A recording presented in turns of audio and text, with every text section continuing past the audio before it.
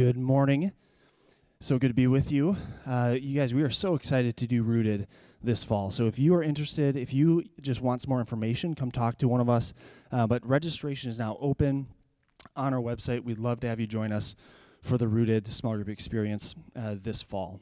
Well, this morning, we have a special guest with us. He is Denny Conroy. He's a member of North Haven. Him and his wife Ann have been members here for 4 years. Denny is continuing our Shame and Grace series that we've been in for the last few weeks. Denny served as a St. Paul police officer for 32 years. He has his doctorate in psychology and his practice as he has practiced as a psychologist since 1982. He's authored 2 books, and he has come to share his wisdom, his experience with us regarding shame. And he is uniquely qualified to do so because many people who had come to see him were motivated to do so because of shame. And Denny brings his unique perspective and experience to help us gain a better understanding of what shame is. And Denny spent years and years working with families of fallen police officers, officers who died in the line of duty. Denny has worked alongside family members for a number of years. So would you please welcome Denny up to the stage? Thank you.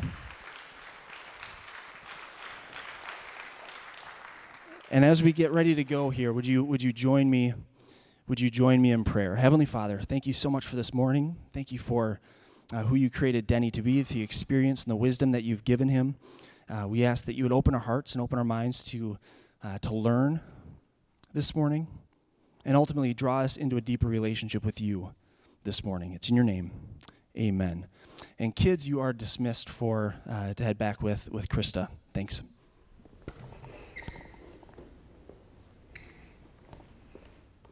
Good morning. Today we're going to talk about the sources of shame, where it comes from, and what it means. But to start that, I want to recap just a little bit about where we've started and the difference between shame and guilt. Guilt is about something we've done. Shame goes deeper and it's about who we are. So, for example, if I would steal something, I would feel guilt because I stole something. I would feel shame because I would see myself as a thief. So it's the shame that defines who we are. The guilt is just about what we've done. So if you take just a minute and look at shame, we can see how it impacts our lives in a lot of different ways. So shame started with Adam and Eve. Genesis 2:25 says, Adam and his wife were both naked and they felt no shame. They were naked and they felt no shame. However, after the fall, after the original sin, they realized they were naked, so they sewed fig leaves together and made coverings for themselves. They were ashamed of their nakedness. Shame has come from original sin and has been handed down ever since. Before that, there was no shame. Small children, even today, you'll see, if you've got little kids, sometimes you know that they don't care if they're dressed or not dressed. Doesn't matter to them whether they're in the house or outside. I have a granddaughter that my son would have to go find her, and when she was just little, she'd be wandering around the yard naked. It didn't matter to her. There was no shame. I'm going to hazard a guess that not one person in this church would feel comfortable walking down the street naked today. Just a rough guess, but we would feel that shame. And that's something that came with original sin. Early on, Pastor Adam talked about healthy shame and unhealthy shame. And biblical shame is healthy shame. It's what God uses us to direct our moral compass, to say, hey, you're not going the right direction. You're headed the wrong way. In Jeremiah, he says, I will put your skirts over your face so that your shame may be seen. Well, what was happening during that period was that the Israelites weren't worshiping the one true God. They were making these little carvings. They were making their idols. They were worshiping this. They were worshiping that. And God said, you know what? I want you to come back. I want you to come back. Revelation, the Laodiceans had a great world. They thought they were very prosperous financially. They were rich. They were making a lot of money. They had wonderful fabric, cloth. They were known worldwide for their black wool. And they had a special salve that covered their eyes and was healing. So as you look at that, what God said is, I will counsel you to buy from me gold refined by fire, the worth from God, that you may be rich, and white garments, so that you may clothe yourself and the shame of your nakedness may not be seen. So if you look at God talking about shame in Revelation, we've got shame in Genesis, we've got shame in Revelation. That pretty well covers the whole spectrum, doesn't it? The Old Testament is filled with shame. There's references throughout Scripture to shame. So to kind of summarize it, though, if you look at 2 Corinthians 7:10, it says, godly sorrow brings repentance that leads to salvation and leaves no regret. But worldly sorrow brings death. I want you just for a minute to substitute the word shame for sorrow. Then we could read, godly shame brings repentance that leads to salvation, which is what we see happening over and over and over through Scripture. Worldly shame brings death. So when we focus on the things of this world that cause shame, that we get involved in that kind of shame, it brings a spiritual death.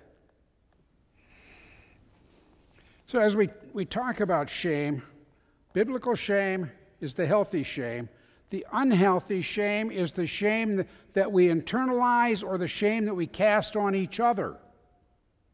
And we do that in a number of ways. When we talk about the beginnings of shame, young children continually tell you they express their needs, don't they? They might cry to let us know, hey, I'm hungry, or my diaper needs some attention here. Okay?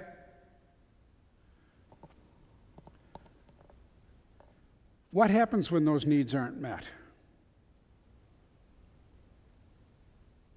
When those needs are met, they feel warmth, they feel cared for, they feel loved, they feel worthwhile. But when those needs are not met, there's that emptiness. They've done a number of studies with monkeys, where with young monkeys, some of them have gotten a mother's warmth and love, and they've prospered. Others, they furnished with a wire cage that resembled the mother in shape and size, and they didn't do so well. They didn't get that sense of being worthwhile. We're not telling a 1-year-old baby that you're worthwhile in words, because they're not there yet. But when we meet their needs, when we hold them, when we love them, when we change their diapers, when we feed them, what are we communicating? You are worth my time. You know, the other day I was talking to somebody, and I realized the one thing on earth that none of us can get more of is just that. It's time, isn't it? And we all have a certain amount of time. I can't go down to the time store and buy another year or 2 years or 5 years. no matter how wealthy I am.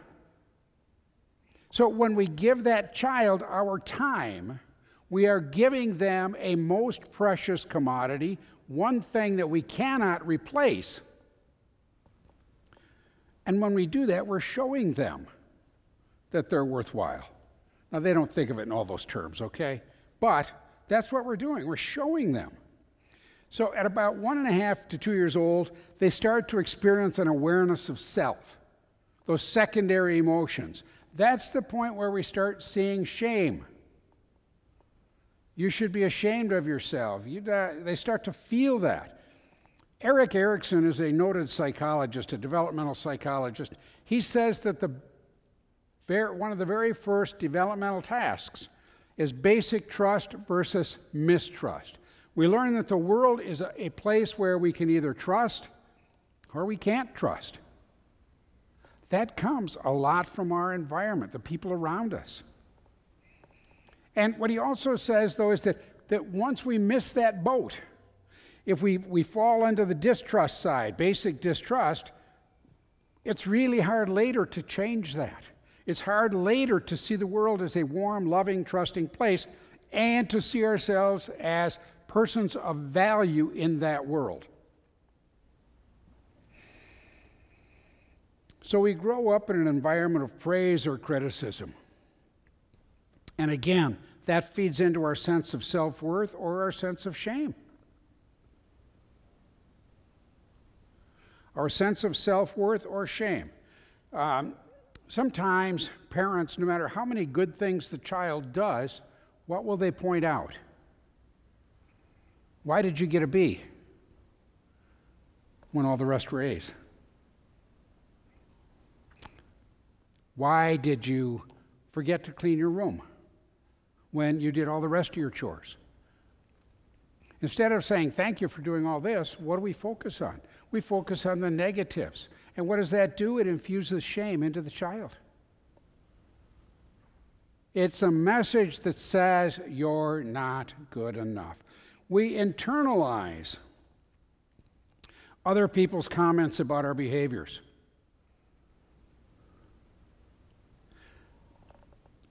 We see that when someone finds fault with something we did, we internalize that, not to just, we didn't do we didn't do it right, but I am worthless because I didn't do it right. What I see too is that a lot of times victims will blame themselves for what happened to them. An abused spouse might say it was my fault because I shouldn't have made peas for dinner. I talked to a woman who had been sexually assaulted, and she said it was my fault. I deserved it because of the way I was dressed.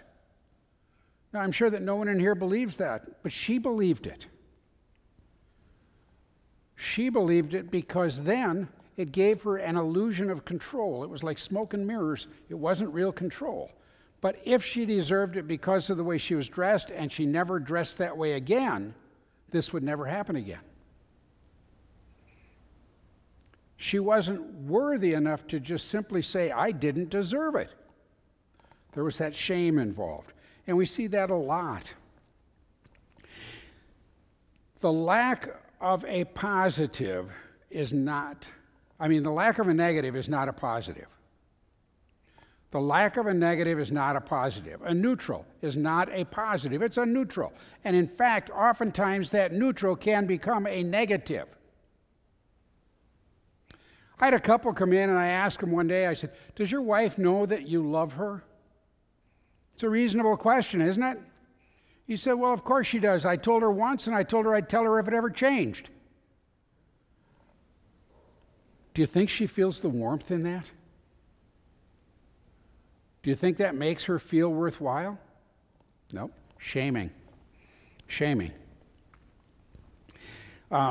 They say the opposite of love isn't hate, it's indifference. Indifference can be very, very painful because we're not important enough to matter. A lot of the fathers of my father's generation believed that their job was to earn a living for their families, to fix the car if it broke, those kinds of things. But emotional support, wow, that's not my job. And it wasn't their job. Or at least they didn't see it. So they didn't provide it. It doesn't mean they were bad. It means that they grew up with that culture where men don't emote.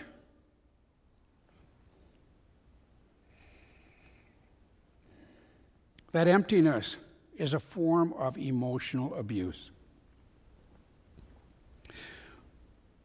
How often have you heard your parents say that they were proud of you? That they loved you? That you were truly a wonderful creation of God?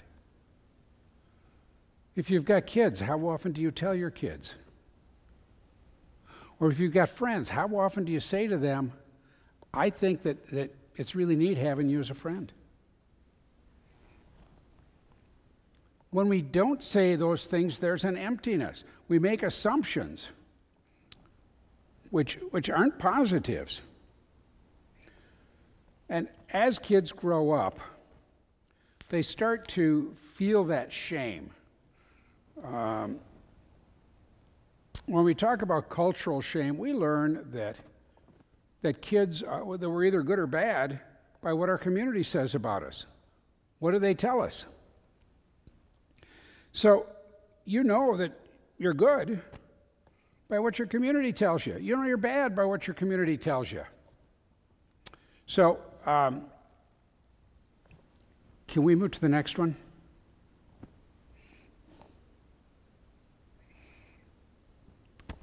Perfect, thank you. So we've got cultural expectations. Physical. What are women supposed to look like? What do women on TV look like? What do men on TV look like? We've got those stereotypes that are promoted by the media, and that's what we should live up to. Those are the expectations. Are they realistic? Nope, they're not. Physical abnormalities. Years ago, my wife and I took in foster children. We had 3 kids that we took in. And those 3 kids, the oldest was 7, then there was a 5-year-old, then there was like a 2-year-old, I think. And they were left at home alone on a farm in the winter with no phone, no shoes, and the oldest fed them for the week on soup and popcorn because that's all that was in the house. So while Mom and Dad were gone, the 2-year-old bit into a live electrical cord. Do you know what happens when you bite into a live electrical cord? It hurts. It seared half of his mouth shut. And because he got no medical attention, it started to heal that way. And they couldn't do anything about it until his face was fully developed. They couldn't do any plastic surgery. What do you think it was like for that kid going through grade school and junior high and high school? Do you think that perhaps anybody might have mentioned that half of his mouth was seared together? Do you think he might have been shamed because of it? Of course he was.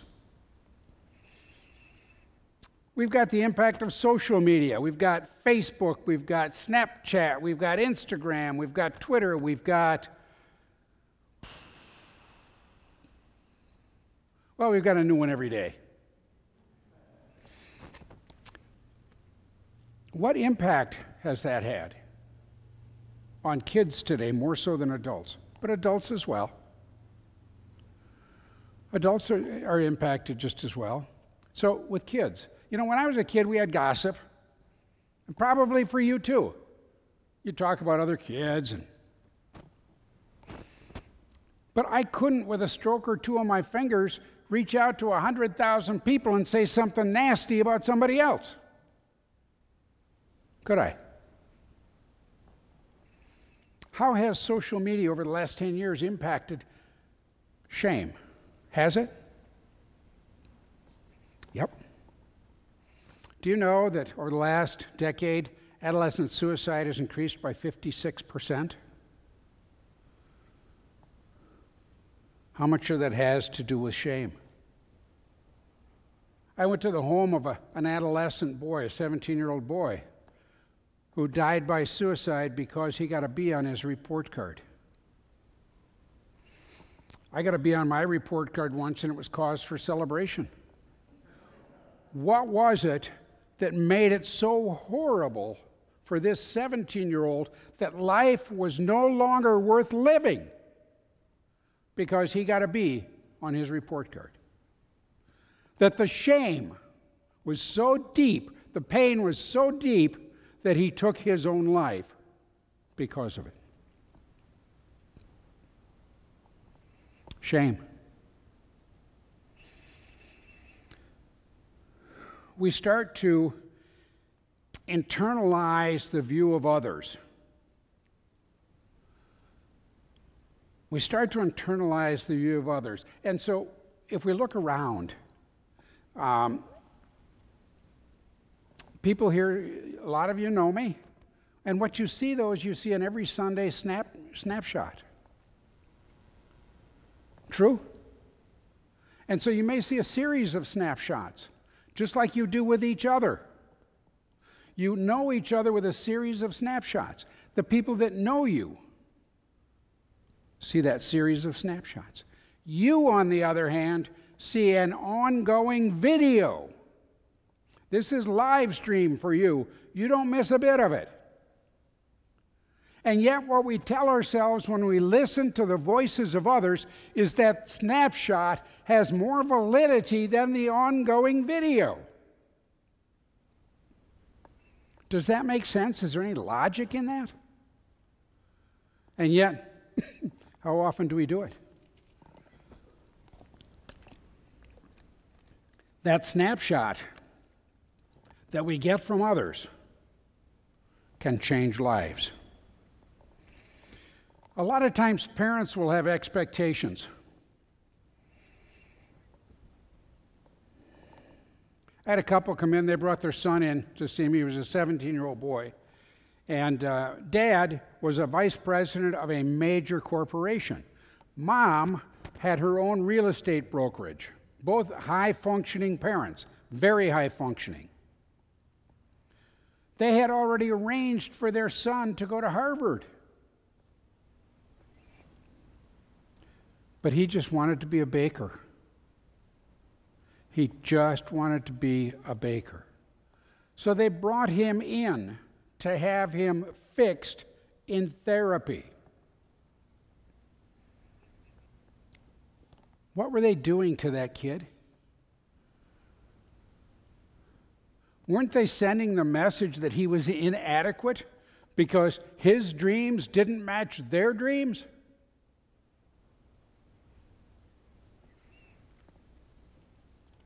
I think the one that needed the fixing was the parents. What have we done with all of that? We tend to shame ourselves. We discount the positives. How often when somebody says something nice to you, do you say, "Oh, it was nothing. It was no big deal"?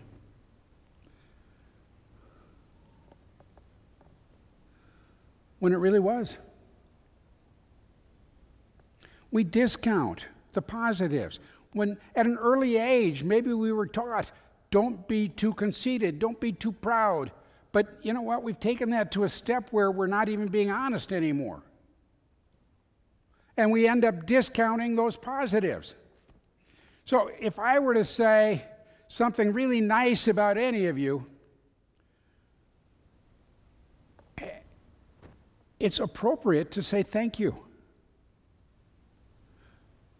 But if you stop and think a minute, when you discount that compliment, what else are you doing? You're discounting me. You're discounting the giver of the compliment. Isn't that true? It's appropriate to just say thank you. Or even thank you, I worked hard on that. We judge ourselves by undefined goals. I should be a better person. What does the word should mean?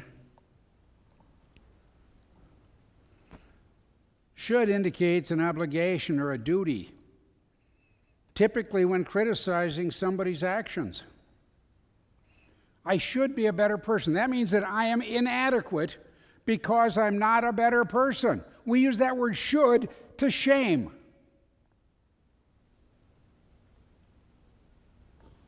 We do that. I should study harder. What does that mean? I should study harder. I should sit with a book longer. I should focus more. What does it mean? It's an undefined goal. I should work out more often. Take a moment and just think about your own I shoulds. We've all got them. I should. Maybe if you're a golfer, you're saying, I should be playing with a 4 handicap, when really you're playing with an 8.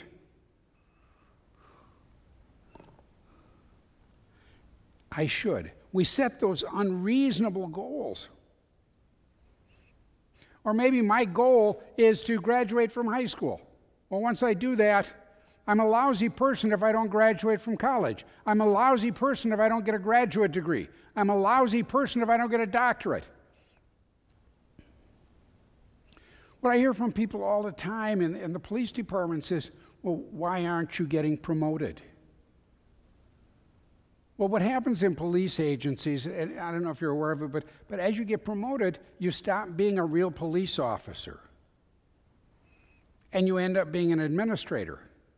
So if what really makes your heart happy is helping people, you end up getting away from that more and more the higher you go. So for the people who really like being of service,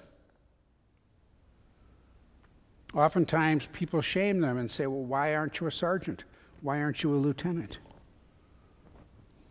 Because I don't want to be. And yet that guilt, that shame, all comes in there. Years ago, I watched a video by a guy named Charlie Plumb. And Charlie Plumb was a POW in Vietnam, and he was there for, I think, 4 years, 5 years, something like that. And he talked about his high school football coach, Coach Smith, who said, boys, if you think you're winners or if you think you're losers, you're right. If you think you're winners or if you think you're losers, you're right. How much does how we think of ourselves tie into if we think we're winners or if we think we're losers? So when we start to talk about magnifying our flaws, we may take a minor flaw and say, oh, it's the end of the world. Oh, it's horrible. Teenagers are great at that. Because for teenagers, and some of you are teenagers perhaps, and some have them, it's either really, really great, awesome, or nothing, a dud. But there's not a whole lot in the middle, is there? So when we're talking about ourselves and we're talking about those minor flaws, which way do they go? They tend to go to the worthless. When we talk about the phrases of shame, and we talk about shame, and you should be ashamed of yourself, what does that really mean? You should be ashamed of yourself. It means that you ought to be ashamed for not feeling ashamed. It's kind of a double whammy, isn't it? And we hear that. You should be ashamed of yourself. Or how about this? I'm ashamed of you. Wow. I'm ashamed of you. What that says is you are not a worthwhile person. I'm ashamed of you. And what happens too often, I see parents who try and motivate their children using shame. The problem is, it doesn't work. It doesn't work. Instead of saying you can do it and give them that kind of support and praise, it's, I guess you're not good enough for this. Or I guess you're not strong enough or fast enough or whatever it is. But they use that shame, and it's an incredibly high-risk technique. Don't use it. When we talk about how churches feed shame, Smead's got 3 voices of shame that he talks about. Sense of voice of duty required me to be perfect before I could be acceptable to God. I was flawed, worse than imperfect, and all a totally unacceptable human being. And the voice of grace, which Pastor Adam will be talking about in the next couple of weeks. Churches shame people. Churches are often incredibly judgmental. What I've heard from a number of pastors is that people in their churches feel shamed because I don't know the Bible as well as others in the church. And so instead of feeling like I have less knowledge, I am less of a person because. Years ago, I talked to a woman who'd gone to a church for 3 or 4 years, gone to Bible studies, very active in the church, decided she should become a member of that church. So she had an interview with the elders, and they asked her, "What will you say to Jesus when you get to heaven?" She said, "I'll tell Jesus I lived a good life." Well, I knew the woman well enough to know that she truly believed that we are saved by grace. But she was not very articulate. And immediately, those elders told her, "We're really sorry, but you can't join this church." And when she came to see me, she sobbed and sobbed and sobbed and said, "What a terrible person I must be because I can't join a church." So we do tend to shame. We do tend to be judgmental. We are human. We are not perfect. None of us. But I urge you to be cautious in that judgment. And as we summarize, remember there are 2 types of shame: healthy shame from Scripture, unhealthy from others or from ourselves. Shame is pervasive. It can control our lives. And it can be chronic, but does not need to be chronic. And next week and the week after, Pastor Adam's going to be talking about how to move out of that. So I want to encourage you to stay tuned until next week when Pastor Adam continues this series. Let's pray. Father God, we come before you humbly. We thank you for all of the things you give us, all of the blessings that you bestow. We would ask that you would watch over us and guide us and keep us sheltered in your arms, you who loves us, who shows us that we are worthy. Until next we meet, in Jesus' name, amen.